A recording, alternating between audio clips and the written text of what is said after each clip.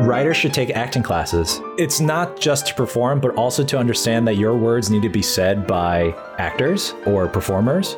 You should really care for your actors so that you're taking care of them through your words. Like, of course, they could be shitty characters, but like, they should be like good, shitty words too.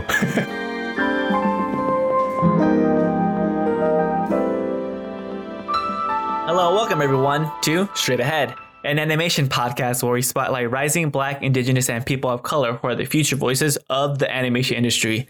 I am Ray Mendoza-Landa, one half of your co-host. And I'm Yuki Okamura-Wong, the other half of our whole host. Our guest this week is Jun Chung. He is a Korean-American working as a script coordinator at Mighty Picnic. Would you mind telling us a bit more about yourself? Hi, everyone. My name is Jun Chung. I am a script coordinator on a show called Liza Loops, working title, and it's going to air on PBS sometime later. As we all know, animation takes forever. But yeah, there's a press release about it. You can read about it. It's a STEM-related show about a young girl and her fuzzy buddy that they try to invent stuff to make solutions for their family and friends. Oh, that's cute. Yeah. That's really sweet. Oh. Before we get into the rest of that, the way we like to start off on Straight Ahead is by playing a little game called In Between. We're going to give you two similar choices, and then you have to choose in between the two of them, and let us know why.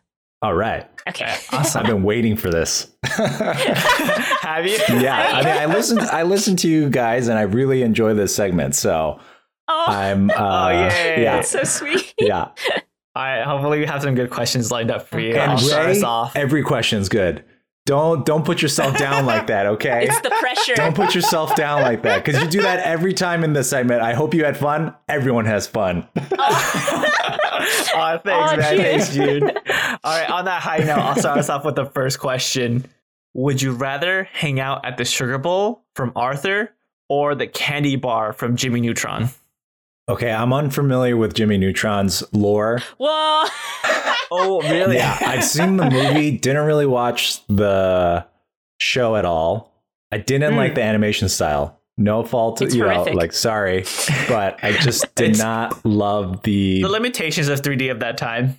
That's fair. totally. Yeah, I think it's less about like limitation, but just the design, like his hair, like it's like a 1950s retro, future kid look. Their cheeks are so like. Well, they do live in Retroville. I totally forgot I'm on the about money with what they're going for.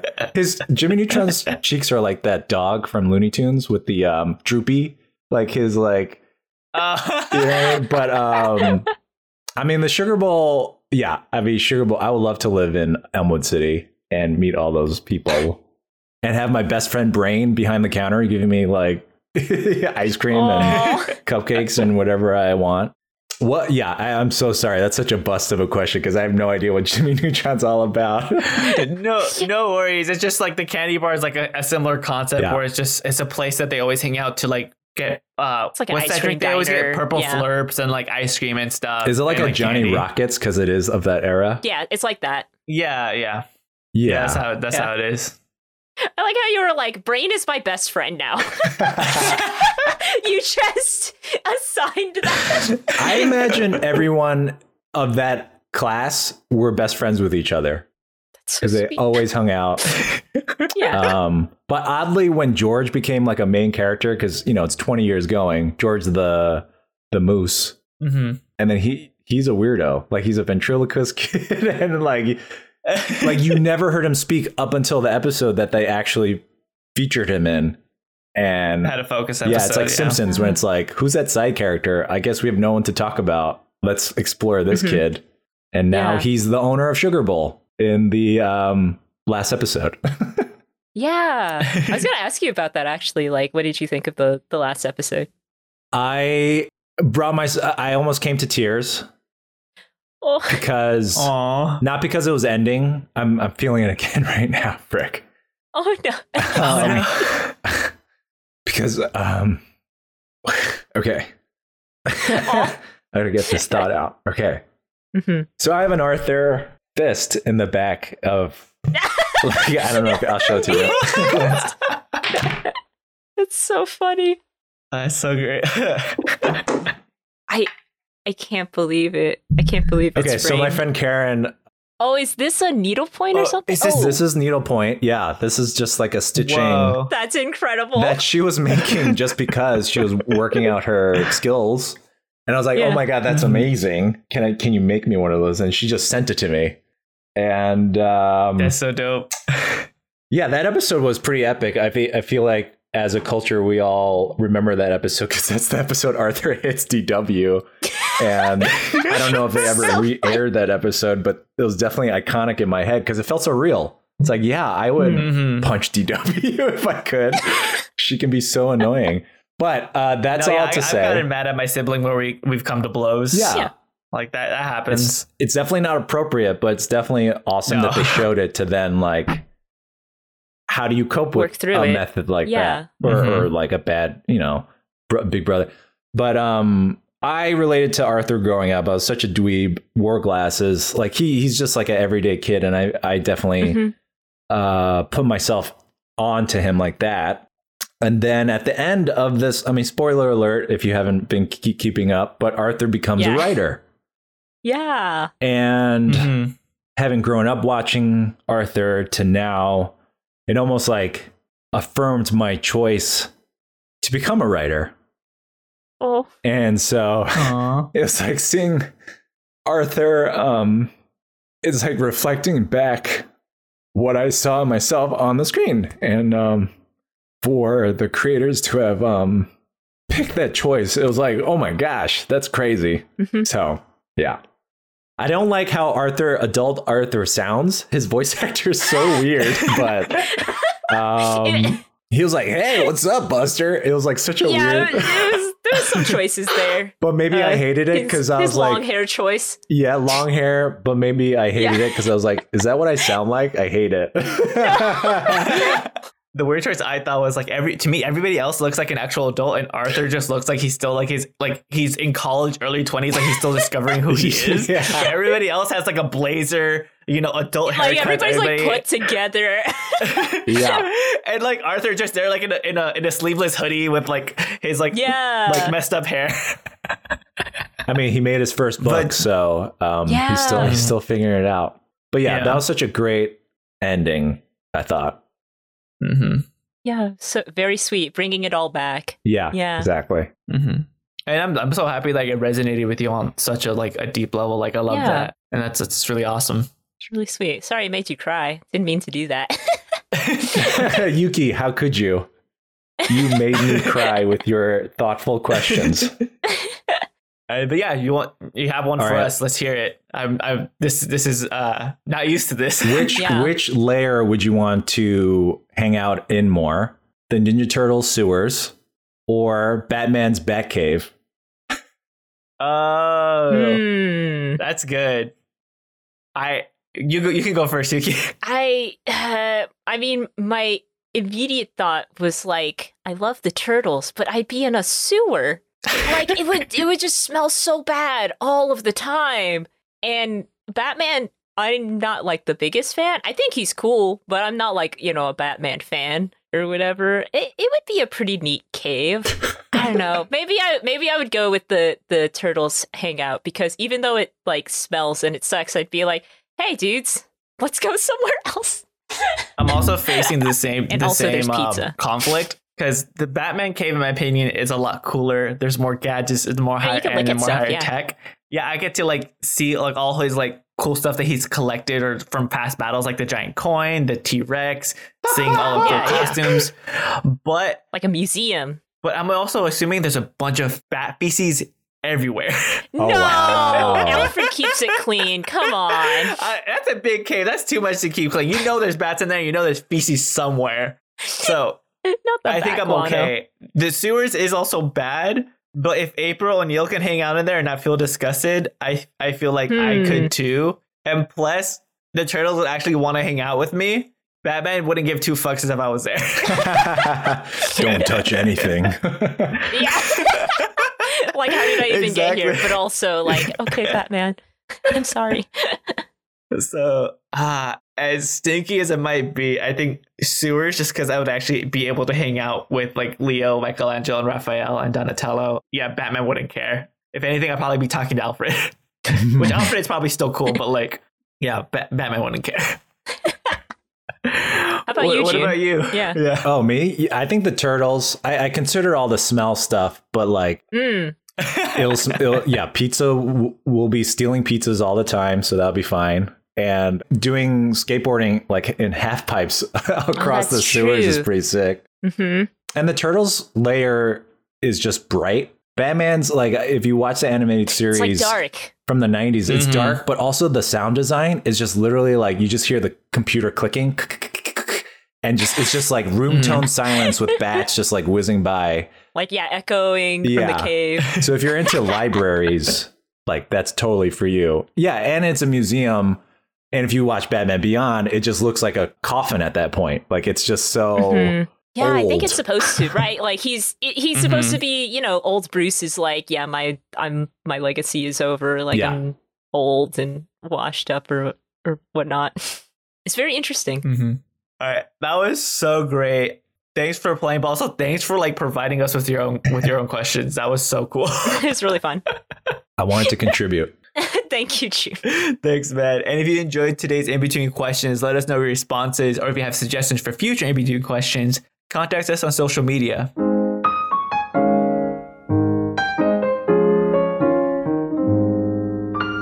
So without further ado, let's kind of jump into this. Can you explain what you do as a script coordinator at Mighty Picnic? Yeah, so I'm a script coordinator, and typically, at least on the East Coast, because I hear West Coast and like those writers' rooms are different and what these positions mean. But in my respect for a script coordinator, I am distributing scripts. So what that means is I wind up proofing every stage of a script. So that could be from the premise, outline, a draft 1, a draft 2. It could be a post-research draft or a polish, and then possibly a table redraft, and then the final for record draft or final production script, whatever your company winds up naming these things. I wind up proofing them before they go to the stakeholders. So that's our production team. That's the broadcast team. There could be a co-production team that we need to get notes from as well. So the whole point is to get notes from these stakeholders. They come into me. I wind up putting them into one document. So then now we all have the context of who's talking about what, and if one note affects another note, and making sure the story is all intact in that way. I don't make those decisions necessarily on story, but I could put them together and organize them in a way so that all the heads can make the best decisions they can for the stories. I take notes during meetings. So any writing meetings there are, I would be taking notes, and any story related things. And I might be typing like crazy, like a stenographer, but then afterwards I'll have to clean them up myself too. Like if I have any shorthand or, whoever reads it needs to be able to understand it. So that's really important. So you can't just make assumptions, because people don't remember what the hell they say. They're like, blah, blah, blah, blah, blah. And then it's like, what did I say? Oh my gosh. So it's really important to be a fast typer. I mean, okay, there's a lot of nitty gritty too, like making agendas off the notes that come in. So being organized in that way, making sure all the scripts are organized by their different stages, where the notes are. So it's a lot of file management and being very organized in that way. A lot of correspondence with all the stakeholders. So for the writing team, I'll wind up sending out the messages from our team of being like, please review this by this date. Here are some points we're looking at for the future stories to keep in mind. So a lot of messaging comes through me in that way. So a lot of email etiquette. And keeping the writing schedule intact. So making sure all the deadlines are being met, or at least keeping an eye on those so that our head writer is aware of where deadlines are, so that we could reach out to writers and be like, hey, where is this? Or how's it coming along? Is there any way we can help? And sending documents to writers so that they can write the best stories they can. Okay, that's really interesting. Something that you mentioned earlier is like you said, like what you do right now, that role might differ from what's on the West Coast. Is that because the West Coast has a union? Does the East Coast not have its own writers union? The union on the East Coast, as far as animation, is not very strong, or there really isn't one. I mean, I don't know any animation guild projects at the moment on the East Coast. And then a lot of things are non-union projects on the East Coast. So the roles are probably as defined if there was like a union involved. Yeah, so I know there are Canadian unions involved because a lot of East Coast productions involve Canadian production companies and like talent and things like that. Mm-hmm. Like whatever their Canadian SAG-AFTRA equivalent is, there's a lot of that going on. Mm-hmm. I think Canada is very union forward. I'm part of the WGA East union, but there isn't that much happening for the animation side of things. I think we're all in this. I mean, I'm hearing all about the news about the animation. We just there was recently like the rally, I think, for Animation Guild. Mm-hmm. But yeah, the issue is like people don't consider our work as esteemed because it's for kids, right? So yeah, I guess our unions here is just they don't feel like there's enough work to say no to if it's not unionized right now. So I don't know where it's going to go. And I know that's a fight that people have been trying to figure out, but haven't on the East Coast, at least. Mm-hmm. So, yeah.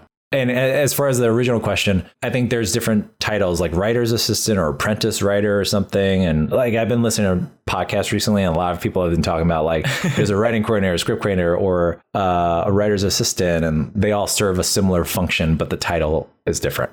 Yeah, we kind of went over a little bit of that in Roxy Simon's episode. Right.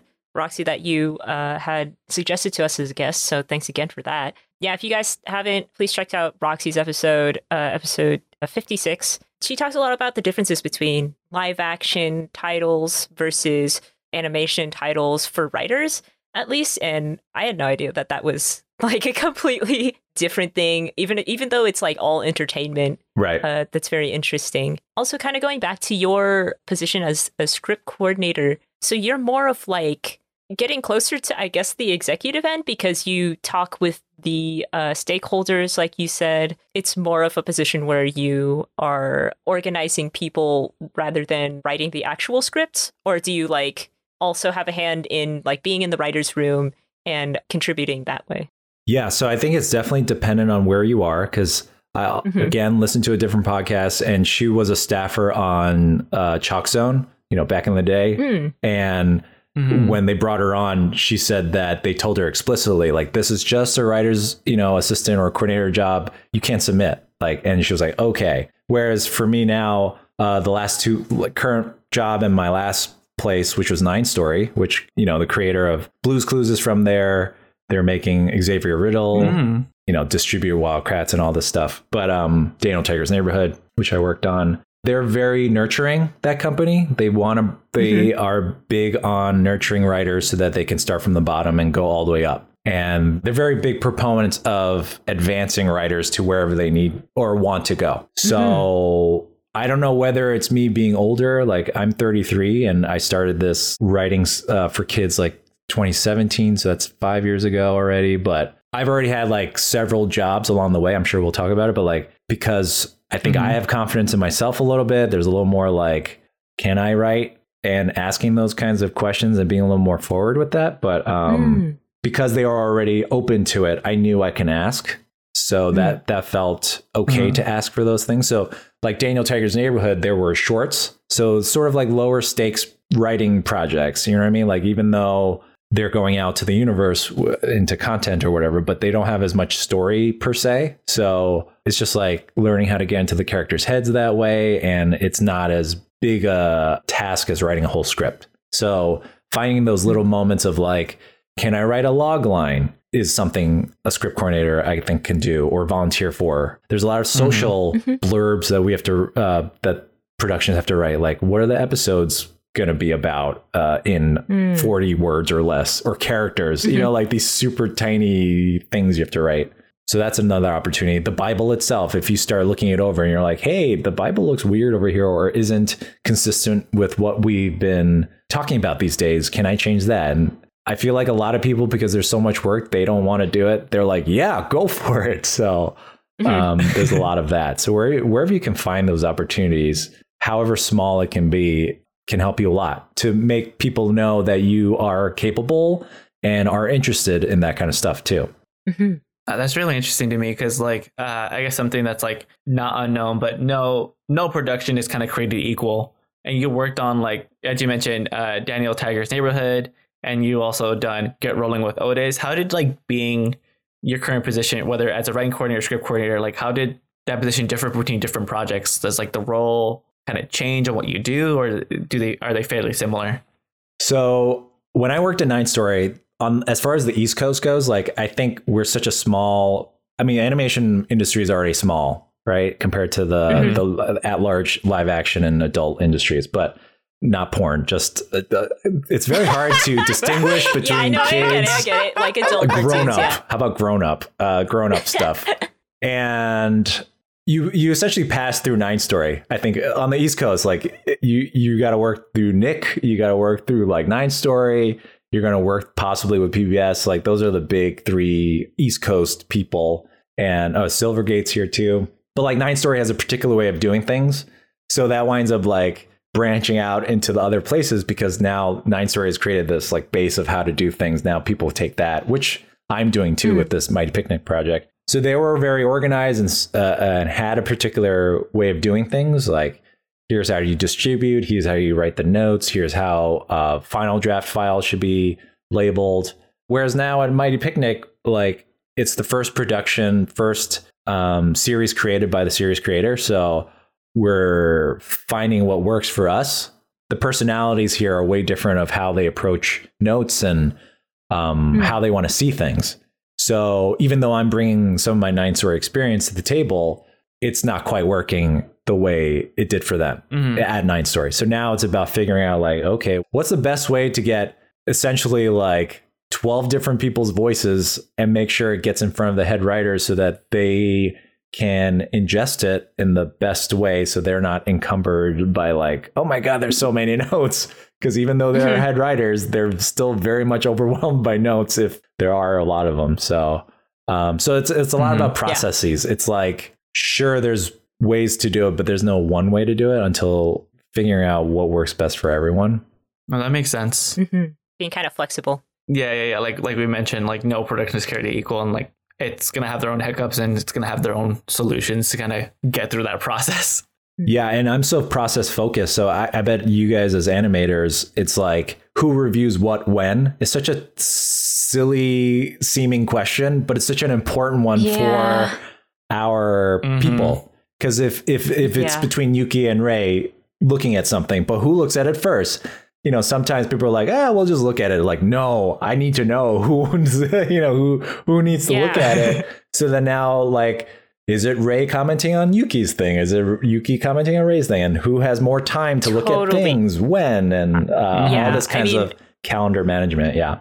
Even on the animation side, like I'm sure you have gotten things like this before, but like we've done things where we will get a note for animation and fix that. And then somebody else will come along and have the exact opposite note. And we're like, okay, so should we just like turn it back, or like whose was more important here and these people didn't communicate, or like what is really like what do we need to get done, and like are we just wasting time by addressing the first one? You know what I mean? Like it's definitely who asked what when is super important, and I wish it was a little tighter. And sometimes like stuff like that gets like falls between the cracks if you're working through multiple studios, like communicating across like multiple time zones, stuff like that.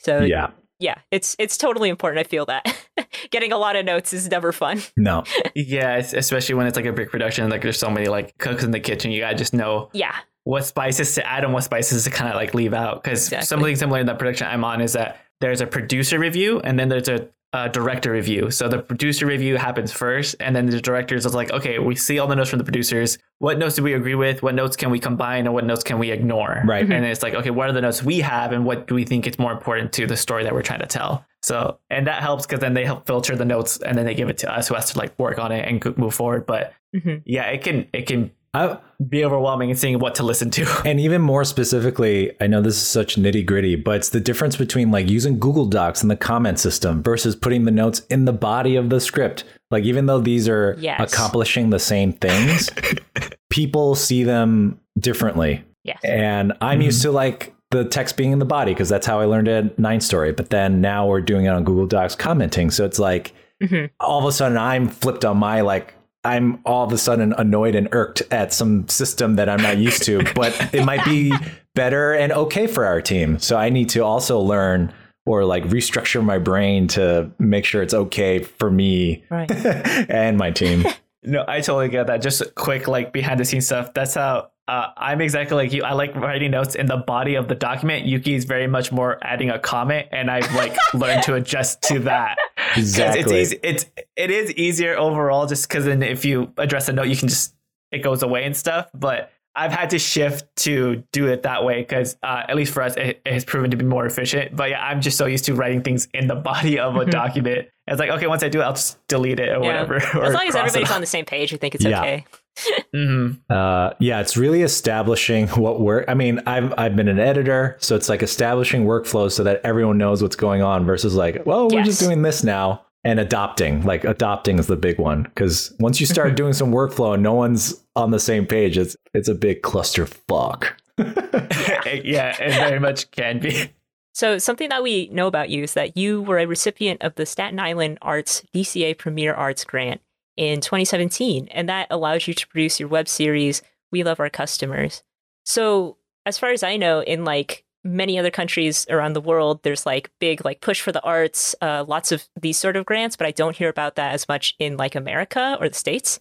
How did you kind of find out about this grant opportunity, and how did you apply for it that I guess made you stand out? Because yeah, like I said, I don't know if this was just like because Staten Island really supports the arts, or if that was like a citywide kind of initiative.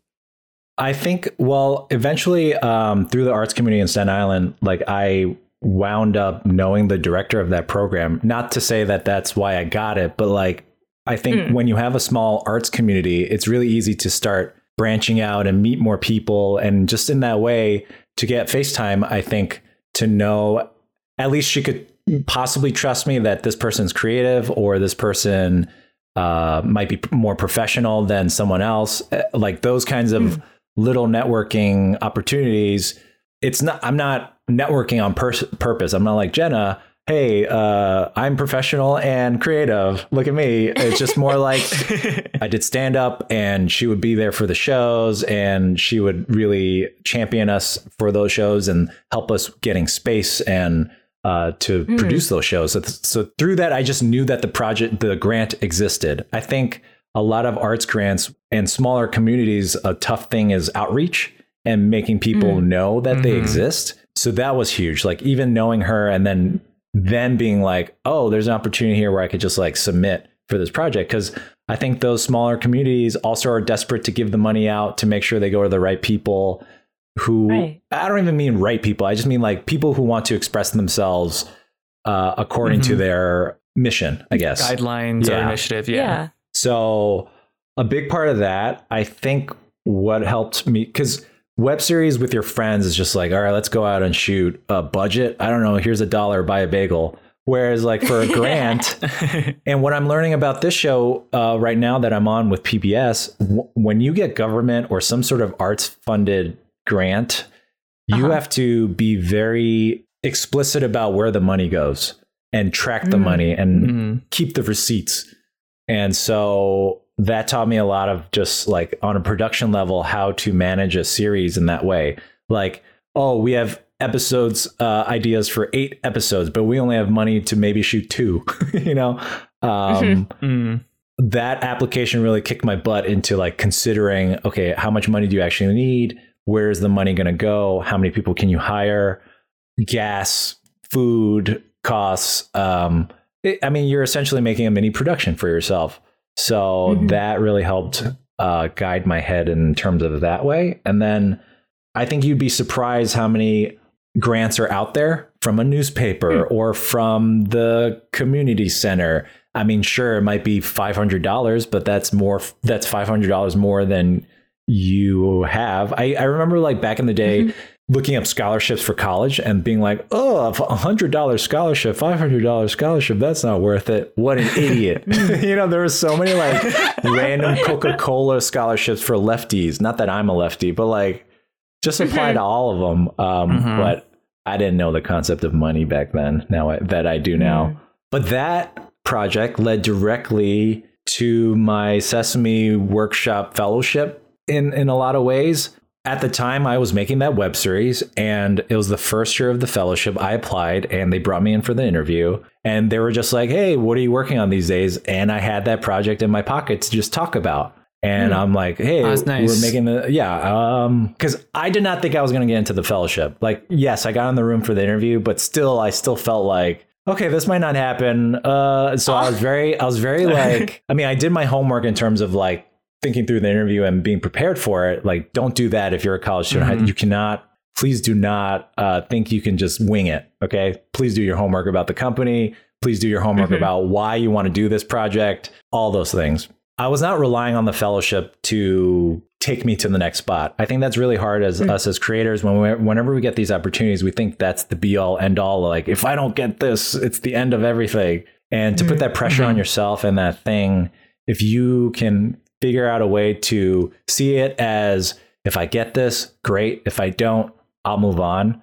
That headspace is so healthy if you can get there. But yeah, when I went in, I was just like so loose because I was like, I'm not going to get this, but I'll try my best and I'll just talk about my web series. And I think they saw the potential in that is, I think, actually what got me in, like, let alone my script sample, which obviously got me through the application. But then like, I think them hearing that I could be creative in this other way really helped, because I went through the whole program. And by the end, the creative exec, the development exec was like, hey, June, come over here. Hey, remember that project you mentioned in the interview? Can we talk about that? And then she was like, hey, that show that you want to be about some college age kid that's working, let's turn that into a kids animated show for 6 to 9-year-olds. And then I was like, whoa.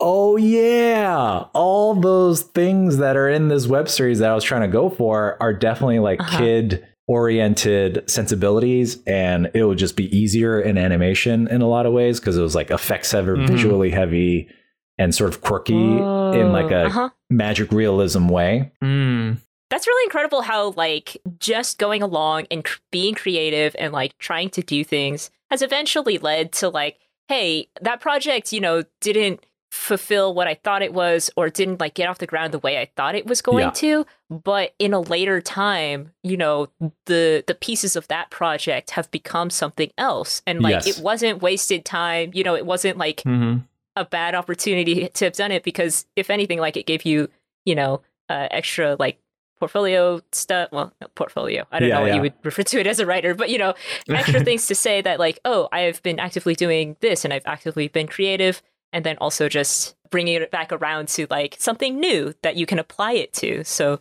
yeah, if you guys are ever afraid of just going out and creating something, I mean, the best thing to do is just to do it, even if it's gonna suck. No, very, very much true. It's the passion. Yeah. Because something similar actually happened to me when I got my first internship at Tonka House as like an animation intern. Is part of the reason why I was selected is because of this short film about this little bee that Yuki and I were working together with a couple other friends, and it was never finished. We got it rolling, but the final product never saw the light of day. But I had a lot of animations of me animating and having like cleaned up animations of that. And the internship was going to entail a lot of cleaning up keyframes. So the fact that they saw clean animation in my reel, I was like, okay, this is the skill set that we're kind of looking for. So I was able to easily slot into what they wanted. And again, that project didn't end up becoming anything, but me doing it led to that internship, or was one of the reasons what led to that internship, is because it gave me a portfolio piece that they were looking for. Yes. That I didn't know that would help me.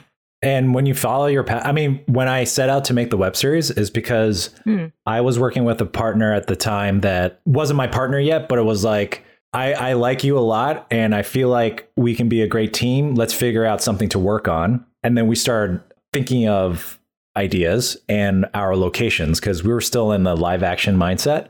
So then I had a location, which was like my parents' business. And then it was like, okay, we have a location. Let's build the whole show around that. And then because I was just talking about it passionately in the interview, I think that enthusiasm just shows. Like even the questions we ask in the icebreakers, it's like, I had no idea I have so many thoughts about Primal, or like I have so many thoughts about things until you ask it. And then not just like, hey, tell me about yourself. It's like once you ask, what are you passionate, or hey, this thing you're passionate about, does it suck? And you're like, no, it doesn't suck. And then that comes out and is sort of infectious in a lot of ways.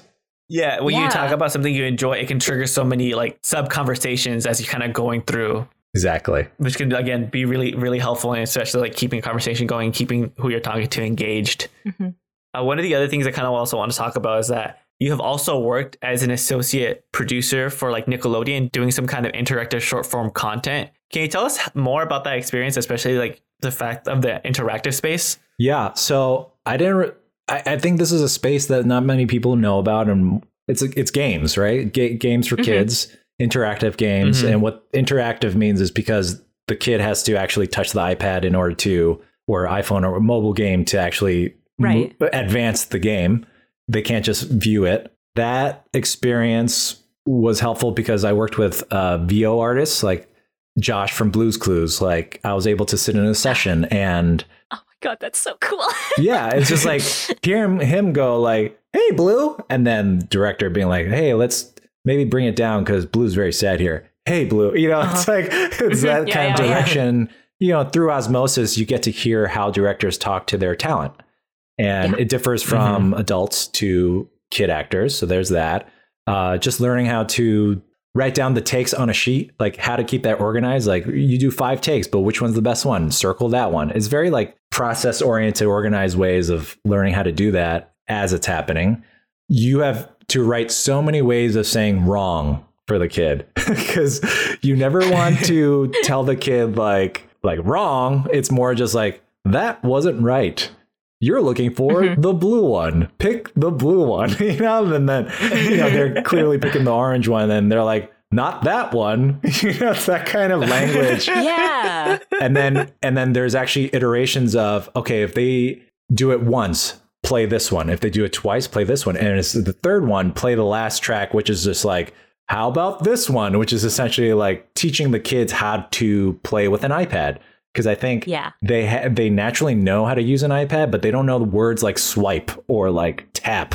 It's just like commands. Yeah, and there's also no like sensory like touch. It's just a flat screen, so you have to direct them. It's not like intuitive the way a button would be. Exactly. And you have to do a lot of troubleshooting by playing the game constantly as the producer and associate producer. So you're constantly like trying to break it essentially. And if anyone's ever been a game tester, you're looking for like, is the triggers of the VO wrong? Is Rusty Rivet's head all of a sudden over here? Like, is the ball not rolling correctly to the right spot? So learning how to communicate that problem to your coders is super important. So it's like, hey, this isn't working here. It's not working as it's supposed to. Could you fix this? And also managing how many bugs there are or fixes that need to be made versus like moving forward with the project. Like what's manageable right now versus like what's a really big fix we need to figure out now before we can move forward. So a lot of review process, and they have to be fast. So like maybe like a month, like these games are coming out, which is relatively quick. I eventually got to transfer this kids series books called Bob Books. It's learning books like from the 70s to the Noggin app, which is Nick Jr.'s app.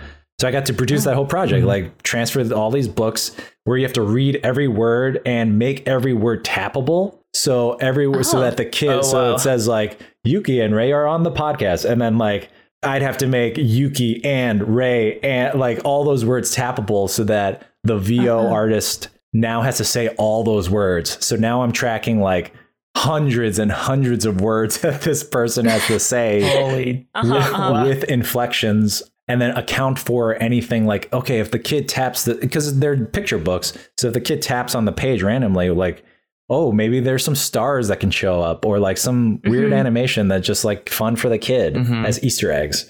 And I got to direct that. He is the voice. I don't know his name, unfortunately, right now, but he's the voiceover artist of like all the Nickelodeon commercials.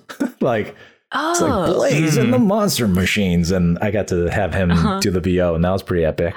That's so cool. That's awesome. So that was cool. And I got to manage someone. She was she an intern at the time or like a production coordinator? So just, you learn quickly that people have so much work that however you can best offload their burden is like such a huge deal.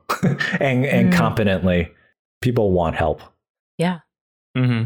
So something else I'm very much interested in is that one of the other things you have done is that you've also, received sketch and improv training at the Magnet Theater, the Annoyance, and the Pit. How did that kind of training improve your skills as a writer?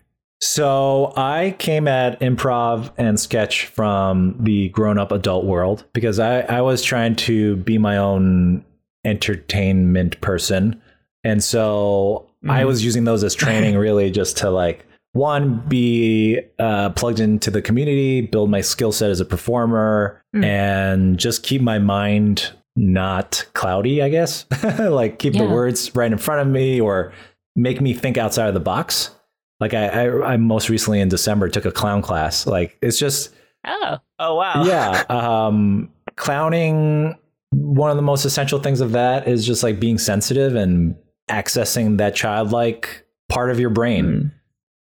I think what writers should do, and I've been recommended this in the past, writers should take acting classes because they teach, it's not just to perform, but also to understand that your words need to be said by actors or performers, and you can't put words in their mouth that sound like BS. Like you should really care for your actors so that you're taking care of them through your words. Like, of course they could be shitty characters, but like they should be like good, shitty words too. Like in terms of, speaking to the voice of that character. So taking sketch classes is really helpful to see your performers perform your words. And that relationship between writer and performer is huge.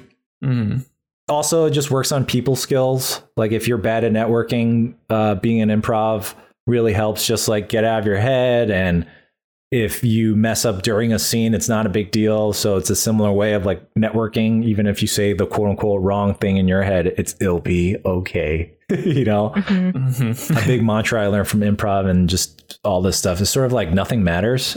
I've taken on this like Buddha sensibility of like, like do the best you can, but in the end, nothing really matters. It's just all like ephemeral, intangible, and who cares kind of thing.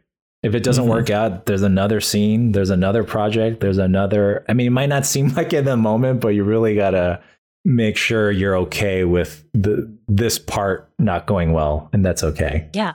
So kind of sense like don't put so much weight on yourself. Like be flexible and be kind of open to like having everything kind of be like a learning opportunity.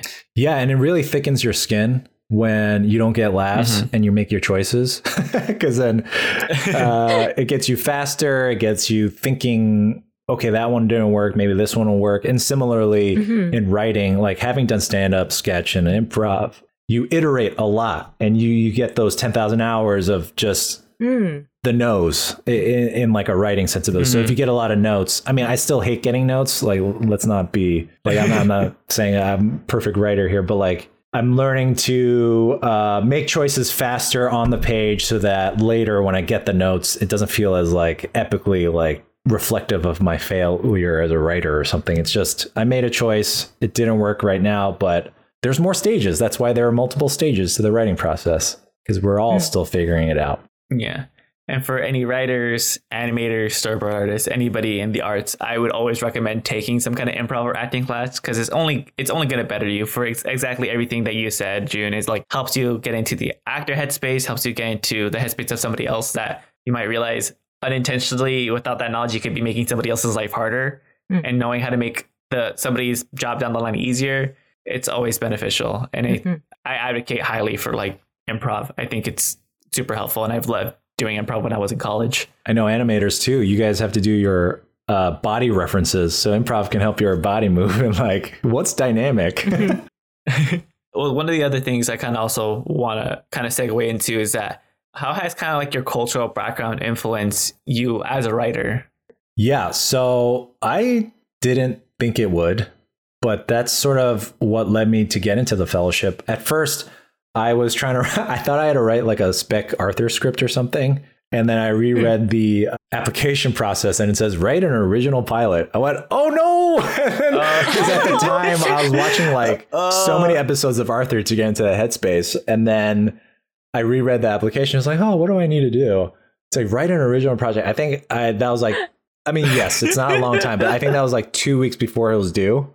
And if you ever write an original pilot, everyone knows that's really hard. So yeah. Yeah. At that point, because the Fellowship is all about write what you know. And that's what every single writing person tells you, like write what you know, because that's what you're passionate about. That's what you're gonna, it comes out on the page. So I was in a scramble mode and I just like wrote about me and my older brother and what their relationship is as a 6 and 12-year-old. Because it was like for that age group that I was trying to write that's for. an age gap. Yeah, so he's 6 years older than me. So I was just writing to that, and it was about two brothers that are technologically like savvy and get their iPad taken away, and they're like, no, and they have to stay at their uncle's place. And he can and the two kids are like, oh, I hate books. Books are boring. They don't look like me. And that was truly like where it came from, of like, Ivanhoe, he's a white medieval knight guy. That's not me. I can't be him. I think when you don't see yourself at that young of age, you don't really project yourself onto them unless they're like Arthur, which is clearly an animal and clearly like, oh, I could be Arthur. It's not like a big deal. But when you always see like 3 musketeers and there are 3 Frenchmen, you're like, oh, this is just a nice story. I'm not like, I'm a musketeer. So then I put that in the character of like, books suck. And then the uncle magics them into the book so that they become the characters of the story.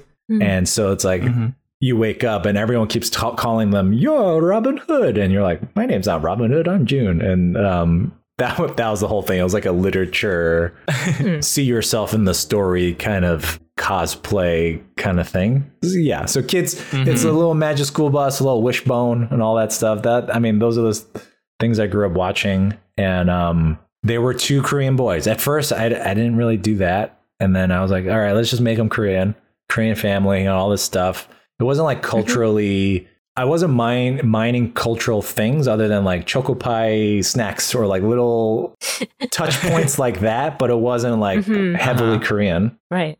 But making them Korean was big enough, I think, in a lot of ways. And because they didn't see themselves in the stories, that was the whole push for why the show exists in my head, of like, let's see these kids in these stories and they could be the stories, the hero of the stories, even though these classic stories don't feature them usually. Yeah. Yeah, because white kids can be seen in everything. Exactly. That's really smart, because I really think that kids shows who it's like you can connect with a kid, but then when you watch it again later on, you're like, oh, this was something deeper. Like a concept like that to me is like, yeah, sometimes kids don't like to read books, or sometimes they don't see themselves as other people in media. And that's not necessarily due to like their race or how they see themselves or like how they identify. But later on in life, I think you can make that connection and be like, oh, this is why I felt that way. Because kids aren't really aware of that stuff, but it can still be like a subconscious thing, like you said. So yeah, I think that's really cool. And now there's a show called Bossy Bear that's going to come out on Nick Jr. And that show is created by this couple who's a Korean woman and her husband, who actually is a Caucasian man. So this couple, they created Ugly Dolls, and then they created this book apparently called Bossy Bear, and then have since pitched it to become a Nick series. And the characters are Korean, and the town is sort of like a Korean influenced town.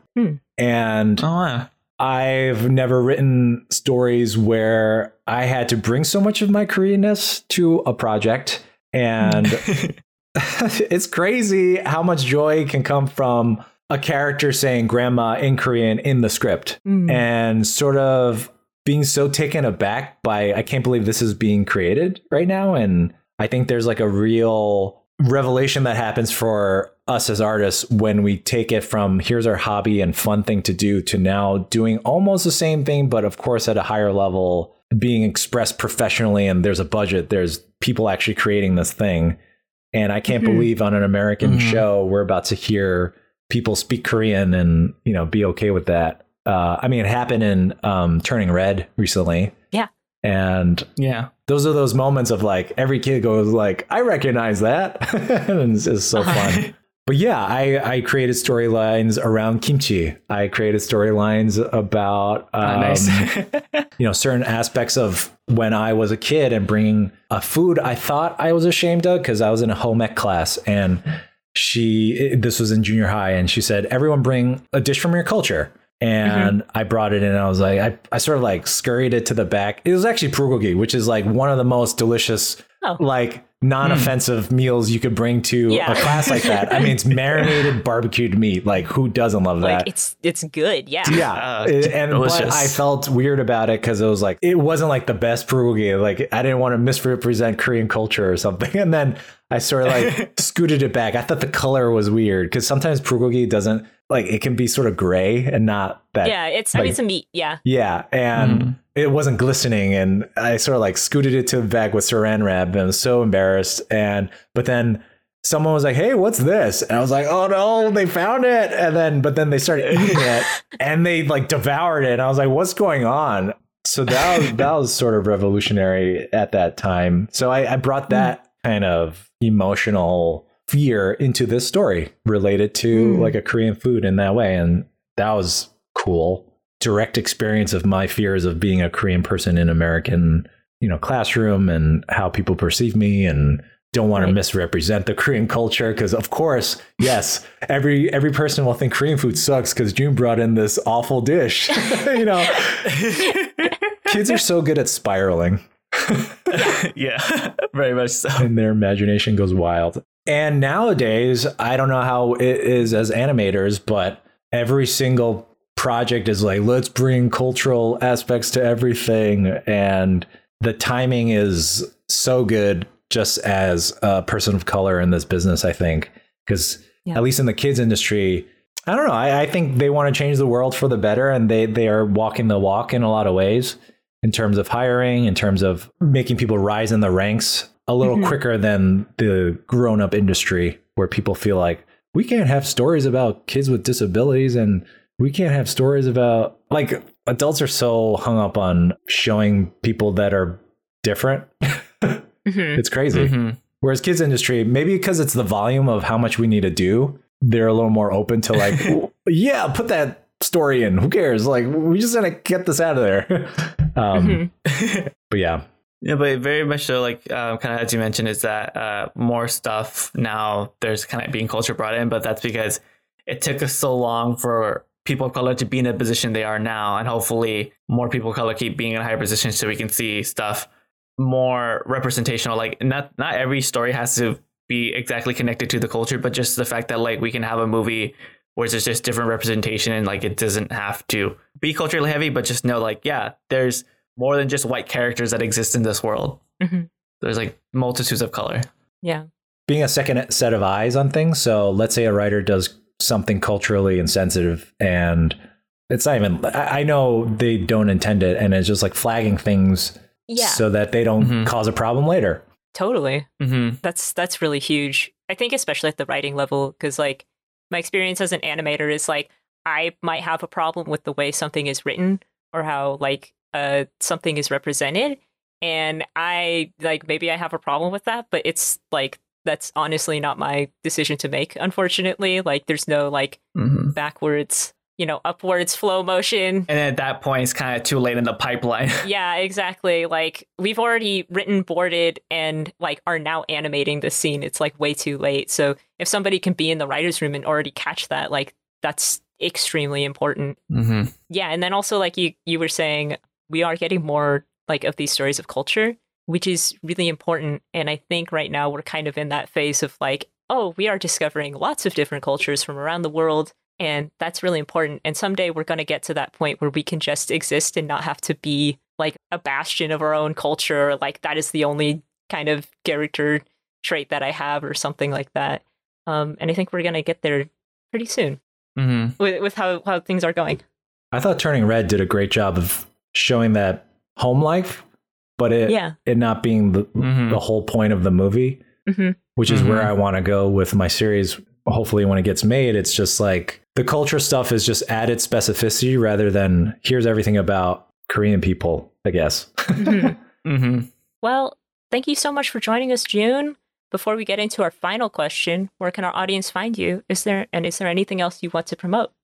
I'm not above puns, so my handle everywhere is the Juniverse. So that's TheJoon Verse, and that's where I am on the Instagrams and things. Awesome.